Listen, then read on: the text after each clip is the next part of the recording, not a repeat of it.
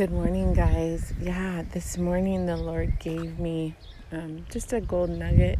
It's almost like He gives me gold nuggets along the way. So, when we're walking with the Lord, He's giving us He's showing us pictures, maybe even gives us a dream, maybe He even has a conversation. So He's always like speaking, and even through creation, He's speaking. And so in the Word, I was meditating on with my husband last night, and then he kind of expounded it this morning.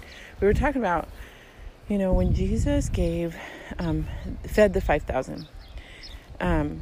Yes, this is what we were talking about yesterday. When he fed the 5,000, he,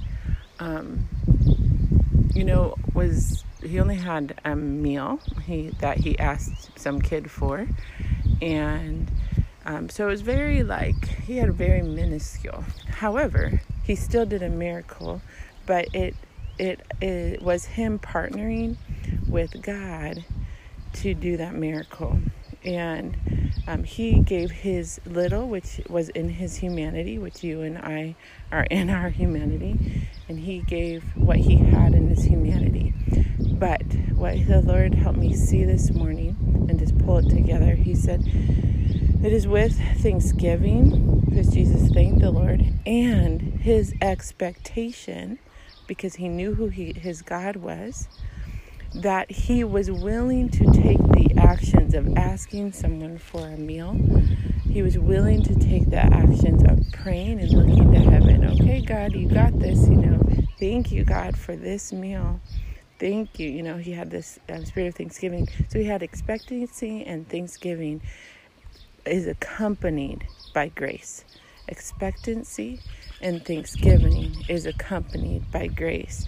And so how powerful that the Lord this morning, that's what he said to me this morning. We were talking about how our words and our actions, let's just partner. We know we're walking into explosive miracles. We know that is what's happening.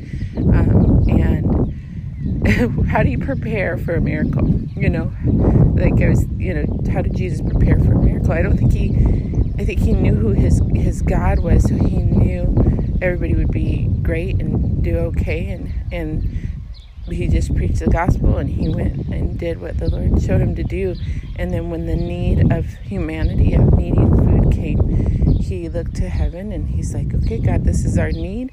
And so anyways, I just want to share that with you, that we partner with God by taking those small human actions of daily getting up and working out, daily getting up and eating, or eating right. Those are like human daily habits, and we could talk about that more, but that human daily habit is what gets where God's accompanying grace will flow and be explosive in your life and in your relationship.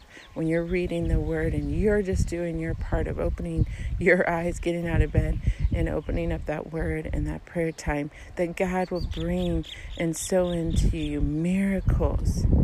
Bring and sow into you miracles.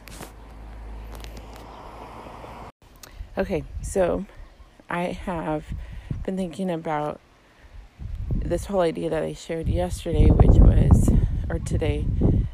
this morning, that we have to partner with God in our action steps, and He pours out the miracles. He makes a miracle come out of these little action steps, like God praying over the food and believing God could feed the 5,000. Well, it was Jesus who took those steps of faith, and God who multiplied it, the Spirit of God that multiplied it.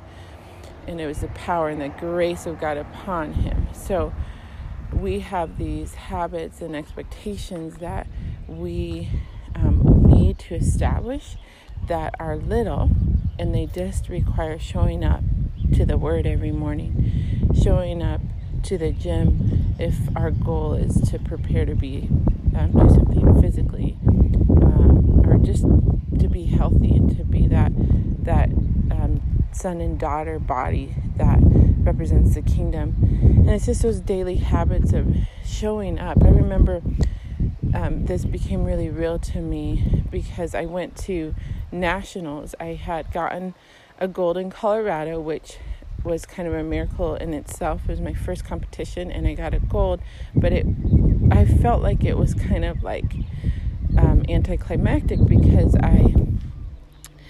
the one girl that really can lift against me decided to compete in the opens instead of into my lifting, and so I ended up winning just kind of because no one really was competing in my lift that day. And I was like, okay, Lord, I still got a gold, yay. But what it did is it put me into the records to go to nationals, and I went to nationals. Long, beautiful story about that another time. And I remember there was like 6 girls, 5 or 6 girls on the list I was going to compete against. I get there. 1 didn't show up. 2, I had actually was a little bit overweight, so I think it bumped me up, or 2 dropped. Anyways, I don't quite remember. I'd have to look at it, but I think 2 dropped. Another one decided to go into opens.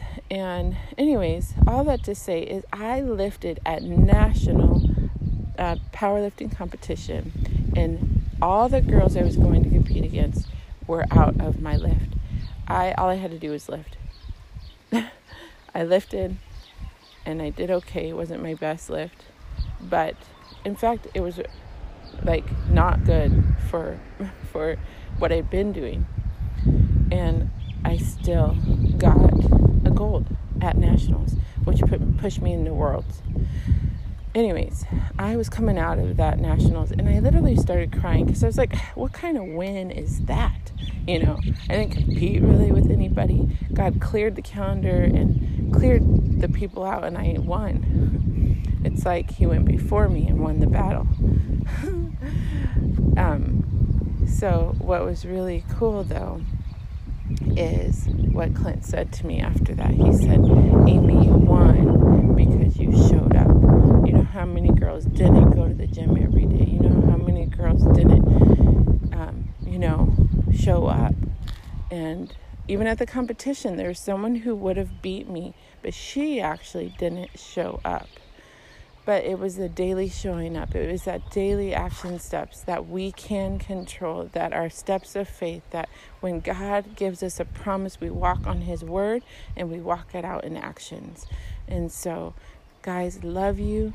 Let's keep on letting God refine us in this time.